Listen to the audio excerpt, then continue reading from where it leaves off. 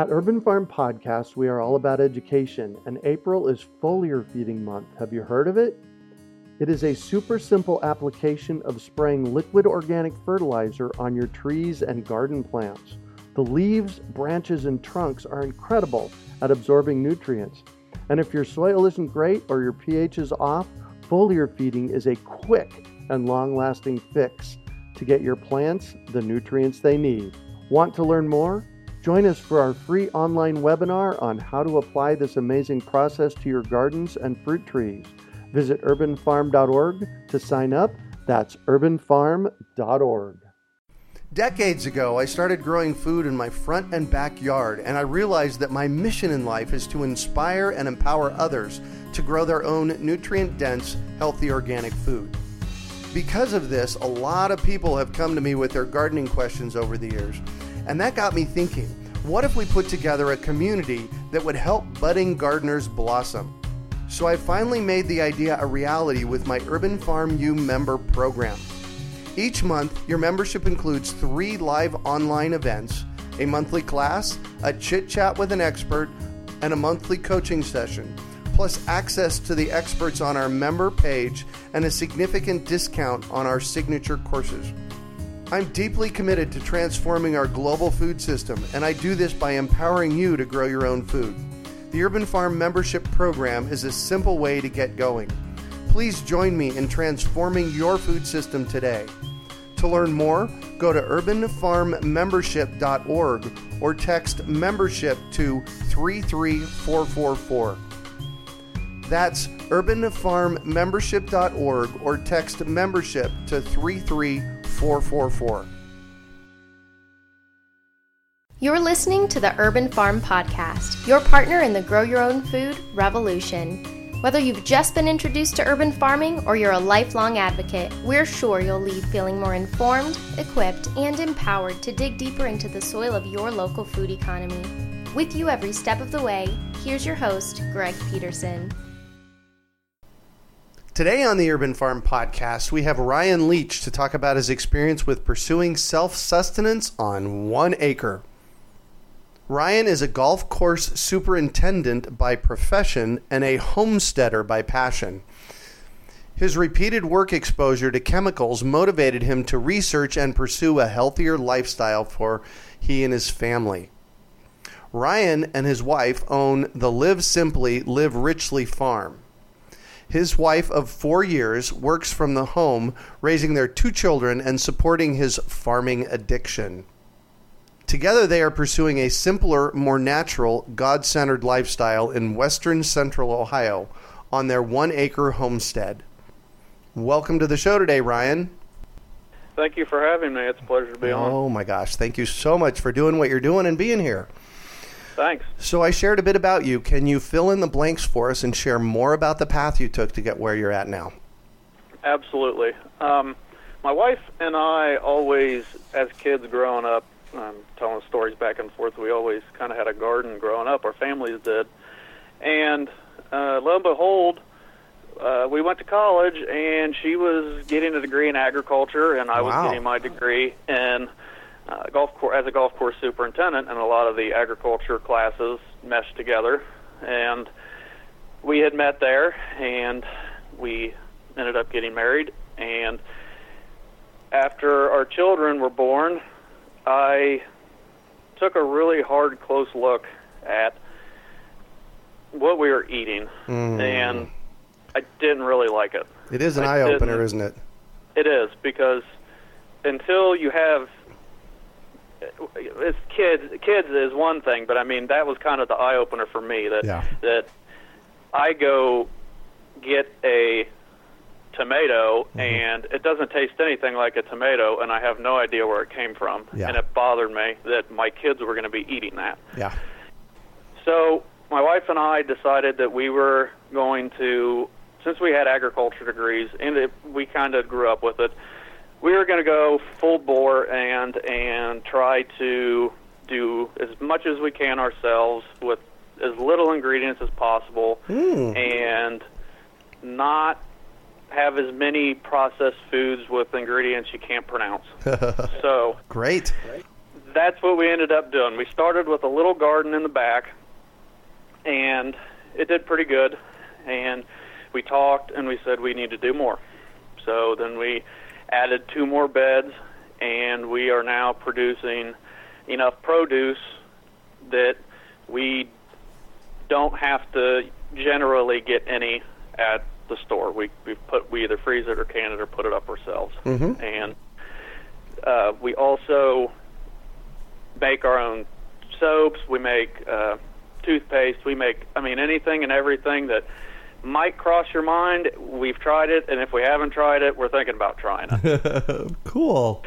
Yeah, and we'd also do pasture-raised meat birds, and we are going to be diving into pigs this coming spring, and hopefully getting a couple of hives for bees this coming spring as well. And if it's something that we can't produce or make ourselves, we try to get it as local as possible, as close to us as possible, and try to support all the other farmers around us that try to do what we do it with different avenues. Why is that important? It's important to us because there's not very many little farmers left, and by conventional terms, it's not even considered farming in a way, because in our area, farming is a couple hundred acres or 1,000 acres with a combine, and you're growing corn or beans. Right. And when we go to farmers markets, everybody goes there and they enjoy absolutely everything that the farmers bring, and they consider them farmers. They consider all of us farmers, and we need to support the little guys because we're trying, hopefully here soon, trying to make a living off of what we do. Right. If we can produce more. And that's a lot of what these little guys are doing. They have full-time careers, but on the side they also do this because this is their passion. Yeah. And it's important to support the local passion. I love the way you said that. Thank you. Mm-hmm. I was just going to say that's what we're looking to do. Just here, this has been our best year yet for the crops that we've had that we have put in. Just did a tally yesterday. On Tuesday, my wife and I pulled about 105 pounds of tomatoes off our tomato bed. Oh my gosh! And that puts a total up to almost 300 pounds for the season. Wow! And we're getting that off of 130 plants, and we just can. It's very monotonous. It is. But come December, when there's snow outside, and we can open a jar of that tomato sauce that just doesn't taste like anything else. It's so satisfying. Extraordinary, yeah. How many tomato plants? About 130. 130 tomato plants, and you're up to, what did you say, 300 pounds of tomatoes? Yep, pushing 300 pounds. Yep, wow. And we're only about halfway, through the season? Halfway to yep. Now, are you using, so you can a lot of those, do you use them all yourself, or do you sell some as well? We don't. I could sell some. We give a lot to family, and we, if we have a lot, we donate to food banks or anything like that. We would like to start trying to sell it. We just don't have the setup yet or the plan to do so yet. Yeah, the infrastructure. That's a next step that takes some planning. So good for you on that. Thanks. Absolutely. So I want to touch on a topic that might be a little touchy for our listeners. And you mentioned meat birds. And I have actually, so I'm going to come out of the closet on this, although my friends know this. I actually have raised some meat birds here at the Urban Farm. Nice. I'm not I'm not a vegetarian, so I still eat poultry. And so about 5 or 6 years ago, I decided to figure out what it took to raise meat chickens in the backyard. And so I do them like a dozen at a time, and they'd run free range in the backyard. Tell us about that and why you're doing it. We do chickens because, again, we know where they come from. Yep. We don't give them any medication or antibiotics, and frankly, they don't need any being out on pasture. They get such a variety of diet, their immune system is extremely resilient. Yeah. And we usually do spring and fall. We're going to skip this fall as busy as we are with the garden, but in the spring, we get 25 to 30 birds, and we raise them in a brooder, and then our goal is by 21 days to go out to the pasture. And it's a little 8x8, and I put them in a pasture in a little pen, and I kind of pull them around every day and make sure they got fresh water and they kind of get a fresh area to eat on every day. Yeah. And it takes a little bit longer than, well, actually it takes a couple weeks longer than if I were to feed conventional grain. Right. But being that they eat pasture, it takes about 10 weeks or so to get up to the weight that we want, and we do the processing ourselves, and we have people that come up to the farm, and if they would like some, they've known us for several years now, if they would like some, they can get some from us, and if nobody wants any, they're for our consumption, and we get several meals out of one bird. Oh, I'm sure. And that was another reason that we wanted to do it, is because when you go to the store or the grocery, whatever, you get, a couple of chickens. Yeah. They're pumped full of water, and then if you cook them whole, all the water comes out and they shrink in size, and it's just something about raising something yourself and having the satisfaction of knowing you gave that animal the best possible life that you could give it, while still towing the line of, this is an animal and I respect this animal, but I'm also going to consume this animal. Yeah. So it's a fine line that you tow. You respect it, but you also have to know that its life is going to end, and it's going to end at your hands, so you want to do it as humanely as possible. Yeah, and here about 5 years ago when I did my first, I had a friend of mine come by and show me how to do it. It was quite an impactful moment where I actually had to take the life of something. And it gave me, for me, the whole process gave me a great respect for the birds, for the process, and for people that do it. Yep. It's kind of a shock at first. Yeah. We kind of a soft spot. We would, before we would dispatch the chicken, we grab the chicken, we say thanks and go do what needs to be done. But we're very, very cognizant of what happens and do it with the utmost respect. Yeah. Good for you. Thank you for that. We really need to bring that back into the space of growing. I agree. And really that's growing all of our food that way. Don't you think? I agree.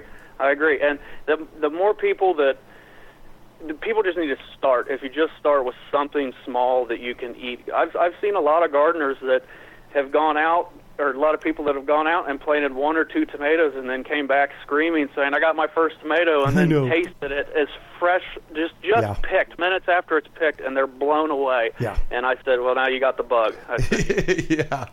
They call, it's already started. In the gardening, in gardening education, they call tomatoes the gateway drug of gardening. Absolutely. I agree. Yeah. Yeah. So let's talk about, because you're one of our featured farmers, and thank you so much, first of all, for being a farmer, and secondly, for jumping in and say, I want to be a featured farmer. So what does your farm dream consist of? My dream actually consists, it's a fairly big dream, but I'll shorten it down. We would like about 10 acres. And, I'm sorry, 100 acres. No, that's quite the jump. 100 acres, and we want to have enough animals, enough ground, enough everything to where we can live 100% off of what we make and what we produce. Yeah. And that's a very hefty goal. Yeah.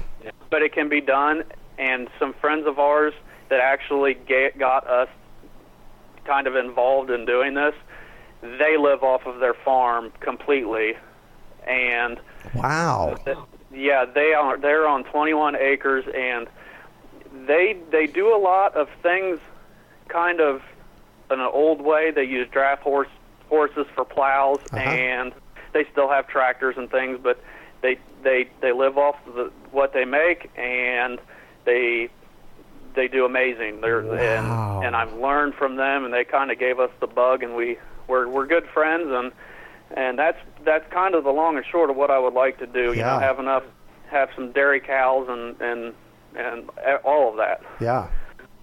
Wow, how cool is that? Yeah. And what's even more cool is that you have them there to mentor you. Yes. Yeah, and it's great. I could always call him up if I have a question, and he's very quick to get back with me. Yeah.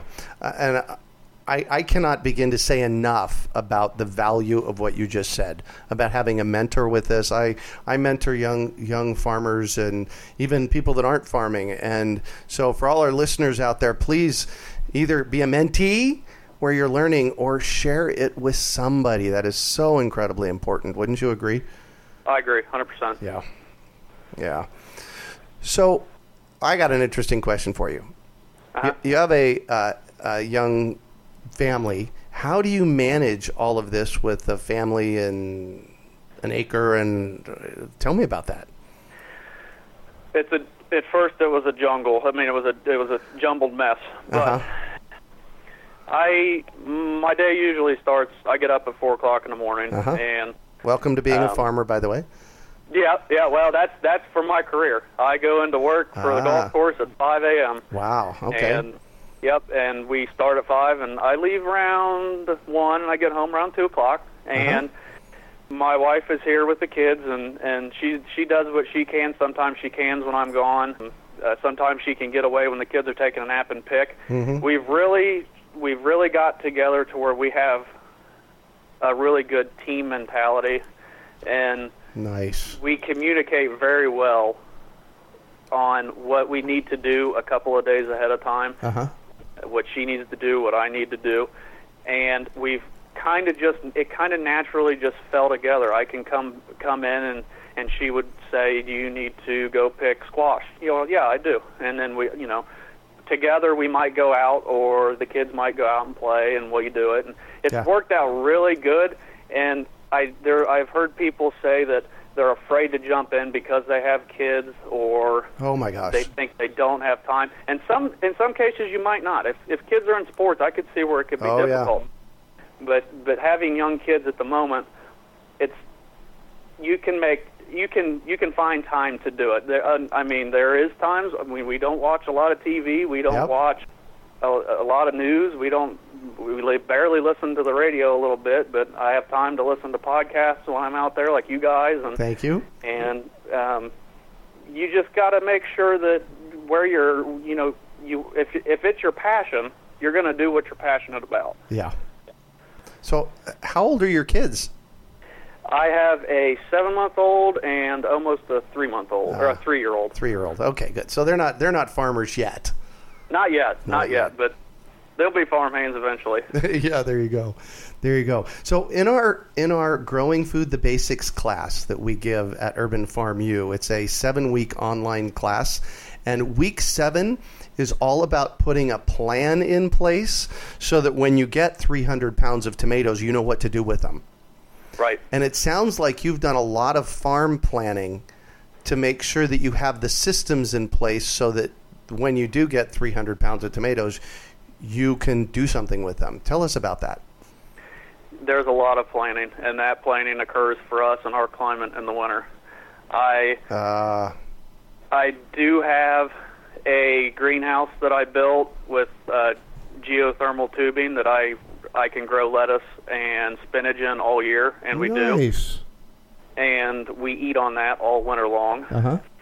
But during that time, I'm reading, I am thinking about what rotation is next, is going to be next, what I'm going to put in, how much I'm going to put in, how much we're expecting. I actually go further and think how much are we going to need next year, and kind of backtrack from there and look at my records and say, okay, this plot produced this much.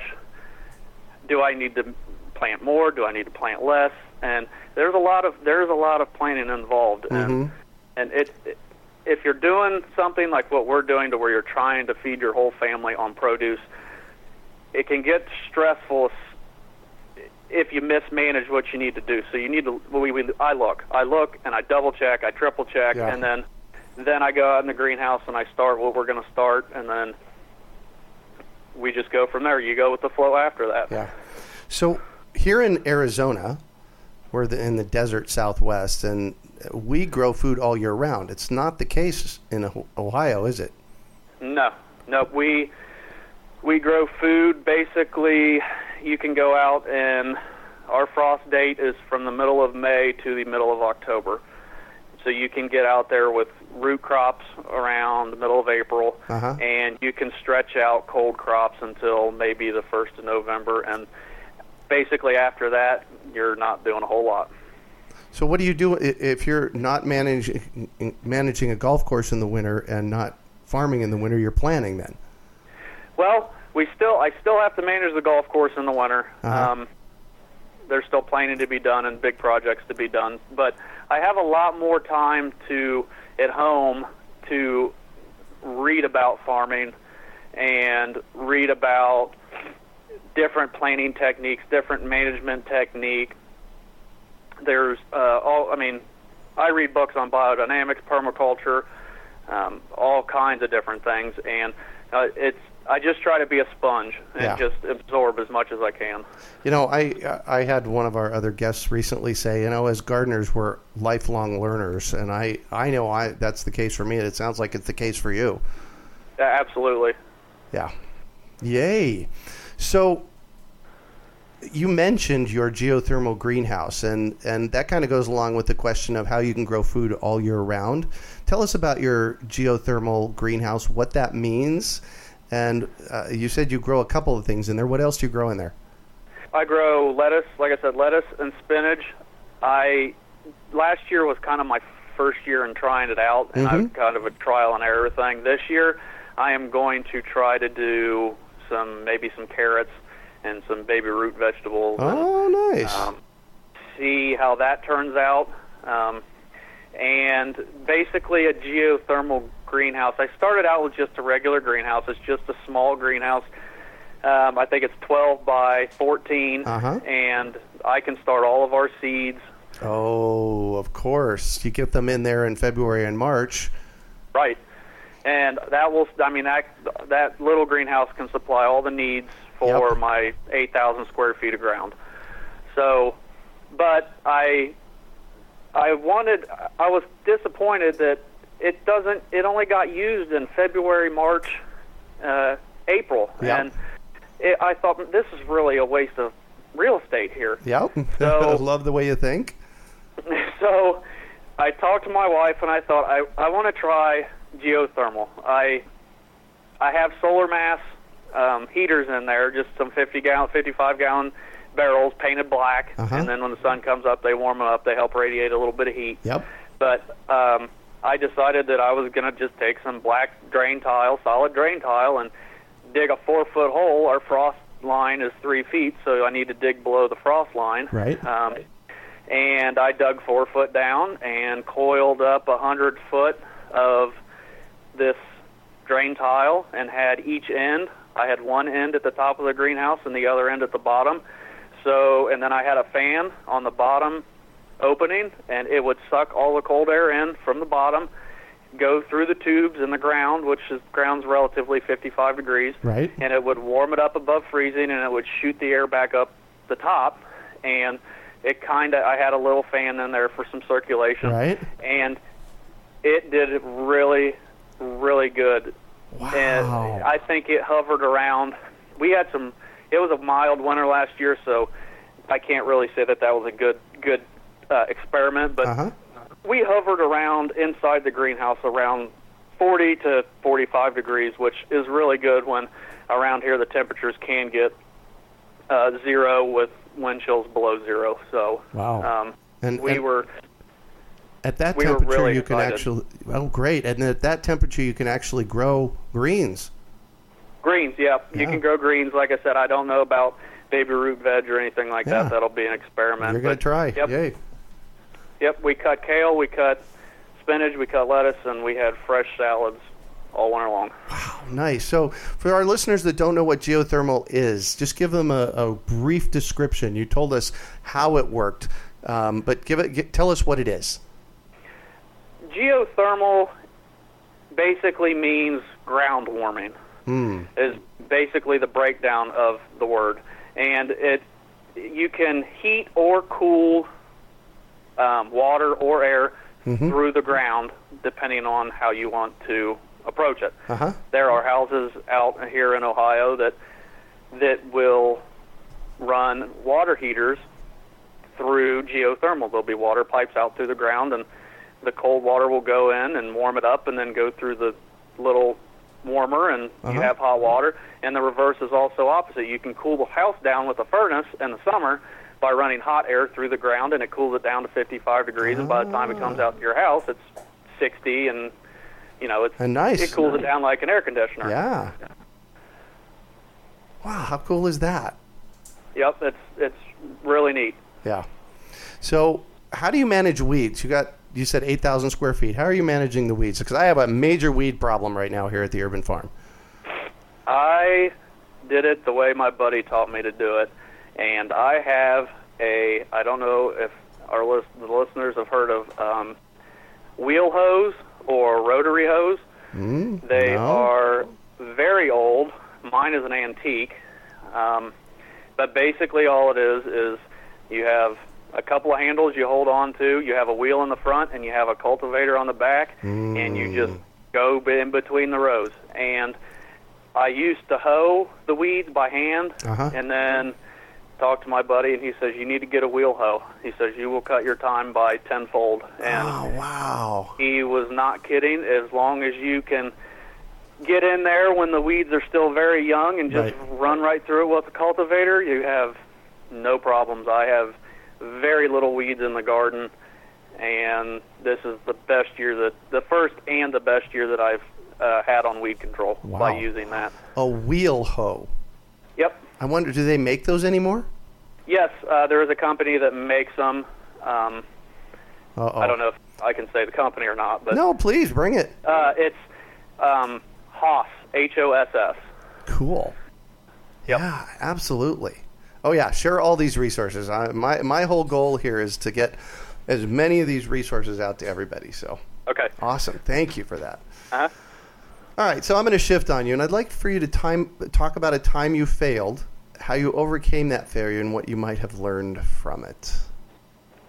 There's always a few failures that happen, but it's like I said, like you said, it's always a learning process. Yeah. But a big one was when we decided to expand our garden, and my front bed, I have 3 beds, in my front big bed, we decided we're gonna break ground on that, and we're gonna make a garden. Well, we broke ground, and we lightly got it tilled under, and there was grass on it. I mean, we didn't go through with a sod cutter and pull it off. We tilled everything under because we thought, green manure. Oh my gosh. Going right in, that'd be great. Yeah. So we did it, and about a week later, we went over one more time, just real lightly to make sure there wasn't any clods or anything like that, and we planted, and nothing came up. Not a thing. We had several different plants in there. The temperatures were right, everything was right, and nothing came up. And we got to thinking, well, what did we do wrong? Yeah. Well, after talking to a friend of mine, he said, not only did you have, grass in there, but there was some small weeds, which, that to be expected. Right. And he says, when you till things under like that, not only is there green manure, but as those things decay, some of those give off toxins and inhibit other seeds from germinating. Oh, interesting. As a defense mechanism. Yeah. So we realized, and another thing was that we didn't amend the soil the way we should have done it. Yeah. We were in a rush. So what do you consider your biggest success? I think it's the geothermal. the geothermal greenhouse. I think being able to grow food from November to April is making the best possible use out of that we can. Yeah, that's pretty epic. That's 6 months in the wintertime where you're actually growing food. Fresh produce. We don't even have to look at lettuce in the grocery store at all. Yeah. Just keep walking by. You mix lettuce, kale, and spinach together, and you have a flavorful salad. Oh yeah, wonderful salad. Well, then you, because you said that works through April. About that, and then May rolls around and it gets too hot, and the geothermal just can't keep up cooling it down. Right. The swings are way too big. So you get basically April or May. You get a month or two on either side of the season where you can't get some produce, but other than that, you're looking at 10 months of produce. Wow.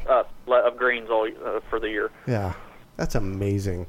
So I just remembered I had another question that I wanted to ask you, so you have a 3-year-old? Yes, and a 7-month-old. And a 7-month-old. Are you making baby food? Yes. How do you do that? Well, our 7-month-old had just started eating, and we take anything that we know that she can eat. Obviously, there are fruits that babies can't eat right off the bat, but we're taking food and we puree it, very, very fine puree, and we put it in ice cube trays, and we freeze it. Wow. And whenever she needs to eat or she's a little more hungry, we take one of those out and put it in a little net and warm it up, and then put it in a bowl for her and just feed it to her. We've done I remember with my first one we did squash and we did beans, we did potatoes, we did all kinds. There's all kinds of food that can be made for babies from the homestead. Yeah. Wow. So that's one of your preserving techniques. Yep, that's one of them. So I'll bet you dehydrate. We dehydrate, we ferment, we do quite a bit. Nice. Tell us a little bit about fermenting. Well, we do sauerkraut, and I have actually one in the jar right now. We really enjoy sauerkraut, and that's one of those things where you're walking in the store and you knew how sauerkraut was made and you knew what it was, but you didn't know how it was made. Yep. So our curiosity got the best of us, and I told my wife, I said, I bet we can make this. And she, with my farming addiction, she kind of had her eye roll and okay, we'll try it. So we did, and it came out amazing, and we just chop it up real fine and put, I think, a tablespoon of salt or a couple teaspoons of salt and just mush it together real good and let the salt kind of be an abrasive and at the same time pull the water out of the cabbage, and we stick it in a jar and make sure all the cabbage is under the water. You don't have to add any water because there's enough water in the cabbage that the water will cover everything in the jar, and you would just make sure there's a little weight to push all the cabbage under the water. You don't want cabbage above the water. It gets moldy and you can get sick, but you want it under the water. So about a month later, we pull it out and give it a rinse, and if we need a little bit of vinegar to make it a little acidic, then we add that, and it's a great couple of meals. Nice. So, and there's nothing that you put in the cabbage except cabbage. Yep, cabbage and salt.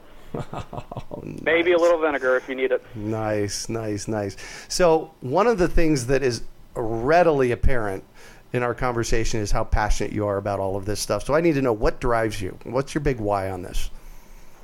I have two, and the first one is my kids.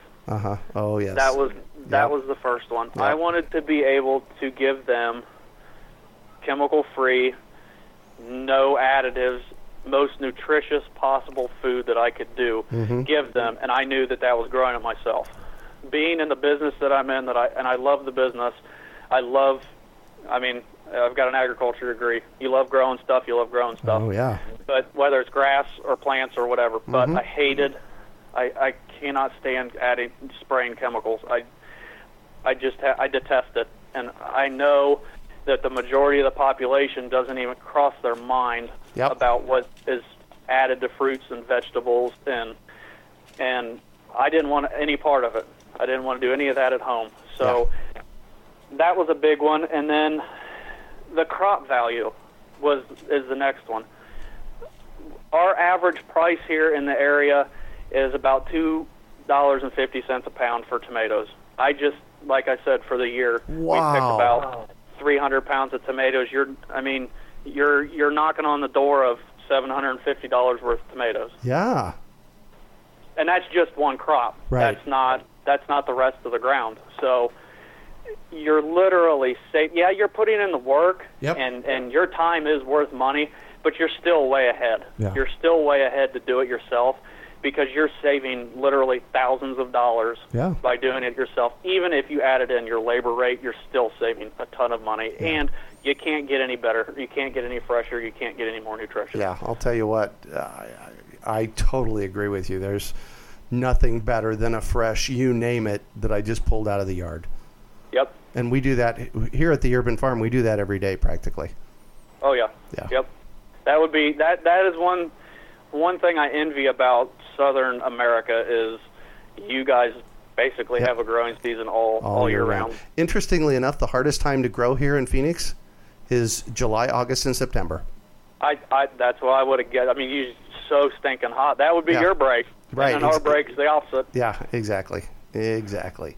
So I'm all about education. I have to know, is there a book that has been influential for you in this process? There is, and I don't know if many people have heard it, but it's a book by Edmund Morris written in 1864 called 10 Acres Enough. And this man, the long and short of it was this man basically went from the city and decided, I want to live off my ground. I want to live off of 10 acres. Can I live off of 10 acres? Can I make a living off of 10 acres?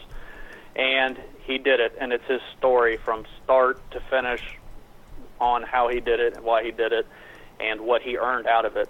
And yes, it was written in mid to late 1800s, but it's all applicable today. And I just did a search real quick. It's still available. It is. It is available, and matter of fact, you can even find it on maybe Google Books or something like that. And usually it would be free. You can find free editions because it was written before copyright laws were enacted. Yep. So here it is right here. It's out there. Yep, on ForgottenBooks.com. It's the PDF. Wow. Okay, that's a book I'm going to go read. That is cool. It's a book that I couldn't put down. Wow. I read quite a few books here and there, and it's hard to put down. Yeah, perfect. So what one final piece of advice do you have for our listeners? I think my piece of advice would be never stop learning. Never stop reading. Yeah. Never stop educating yourself, others. I can't much describe it other than if I think I know everything there is to know, I'm not going to grow any more than what I've already grown. Yeah. If I continue to learn and I continue to try different methods and build soils, and after time I can help other people doing the same thing that want to start out, and then they can call me or they can get a hold of me and come up with problems that they've never seen or heard of. Right. And you have veteran gardeners out there that could be like, oh, this is how you do it. Mm-hmm. And if you don't know, go out and look, and you'll learn something too. Yeah. One of my teachers, T. Harv Acre, he's a modern day philosopher on money, says that the four most dangerous words in the English language is I already know that. Yep. Once you say that, once you go there, things shut down. Yep. So and you'll never learn everything. There's things that will go on under the ground that you will never see, but it's absolutely amazing. Yeah. Oh man, I hear you. Well, I have to say, this is our, 130th show or something. This has been an incredible conversation, and I have to tell you, as we were talking, this kept coming up for me. I am so incredibly proud of what you're doing out there. I absolutely love it, and I really, really want to thank you. I really appreciate you having me on. Yeah. And we need more people to do this. Yes. It's a growing trend, and the more we can educate, the more and better off we'll be as families and as a society whole. As a whole. Yeah. I believe that the single most important thing that we can be doing right now is learning how to grow our own food. Absolutely. Yeah. Well, thank you so much for joining us on the show and sharing your experience with us today, Ryan. It has been a treat getting to chat with you. Thank you for having me. Absolutely. So you are our featured farmer, so we'll have that article up here along with the podcast. But how can our listeners get a hold of you? We had just started here recently a group farm page on Facebook. Nice. And, you can look it up. It's Live Simply, Live Richly Farm. Uh-huh. And you can pull it up and you can join. And we show what we do here on the farm. We want people to ask questions. If there's something that we don't know, we'll find an answer, and we'll try to get it out there. We want a site that we can have people come to where they can ask whatever they want, and they can see what other people are doing and be inspired to do it themselves. Perfect. Well, thank you so much. Thank you. Well, that's it for today. Thanks for joining us on the Urban Farm Podcast. Decades ago, I started growing food in my front and backyard, and I realized that my mission in life is to inspire and empower others to grow their own nutrient-dense, healthy organic food. Because of this, a lot of people have come to me with their gardening questions over the years, and that got me thinking, what if we put together a community that would help budding gardeners blossom? So I finally made the idea a reality with my Urban Farm U member program. Each month, your membership includes 3 live online events, a monthly class, a chit-chat with an expert, and a monthly coaching session, plus access to the experts on our member page and a significant discount on our signature courses. I'm deeply committed to transforming our global food system, and I do this by empowering you to grow your own food. The Urban Farm membership program is a simple way to get going. Please join me in transforming your food system today. To learn more, go to urbanfarmmembership.org or text membership to 33444. That's urbanfarmmembership.org or text membership to 33444. We hope you enjoyed today's episode of the Urban Farm Podcast. Remember to listen 3 days a week for tips, advice, and resources to help you on your journey with urban farming. You can find us on the web at urbanfarm.org or send us an email to podcast@urbanfarm.org. In the words of Vincent van Gogh, great things are done by a series of small things brought together. Be encouraged that with each lesson learned and skill developed, you are one step closer in the direction of your dreams. One of the first things that many of us learn when we start to garden is how to water and fertilize the soil. But there is an exception to this rule, and it's called foliar feeding. You should foliar feed or water the leaves of your plant with liquid fertilizer when you want certain nutrients to be absorbed better. Not only are the leaves great at uptaking liquid fertilizer, if your soil isn't very good or your pH is off, foliar feeding can help your veggies and fruit trees quickly get the nutrients they need to thrive. If you're ready to start foliar feeding for maximum growth, yields, and quality, head on over to urbanfarm.org/feed the leaves to see our selection of foliar feeding products. That's urbanfarm.org/feed the leaves.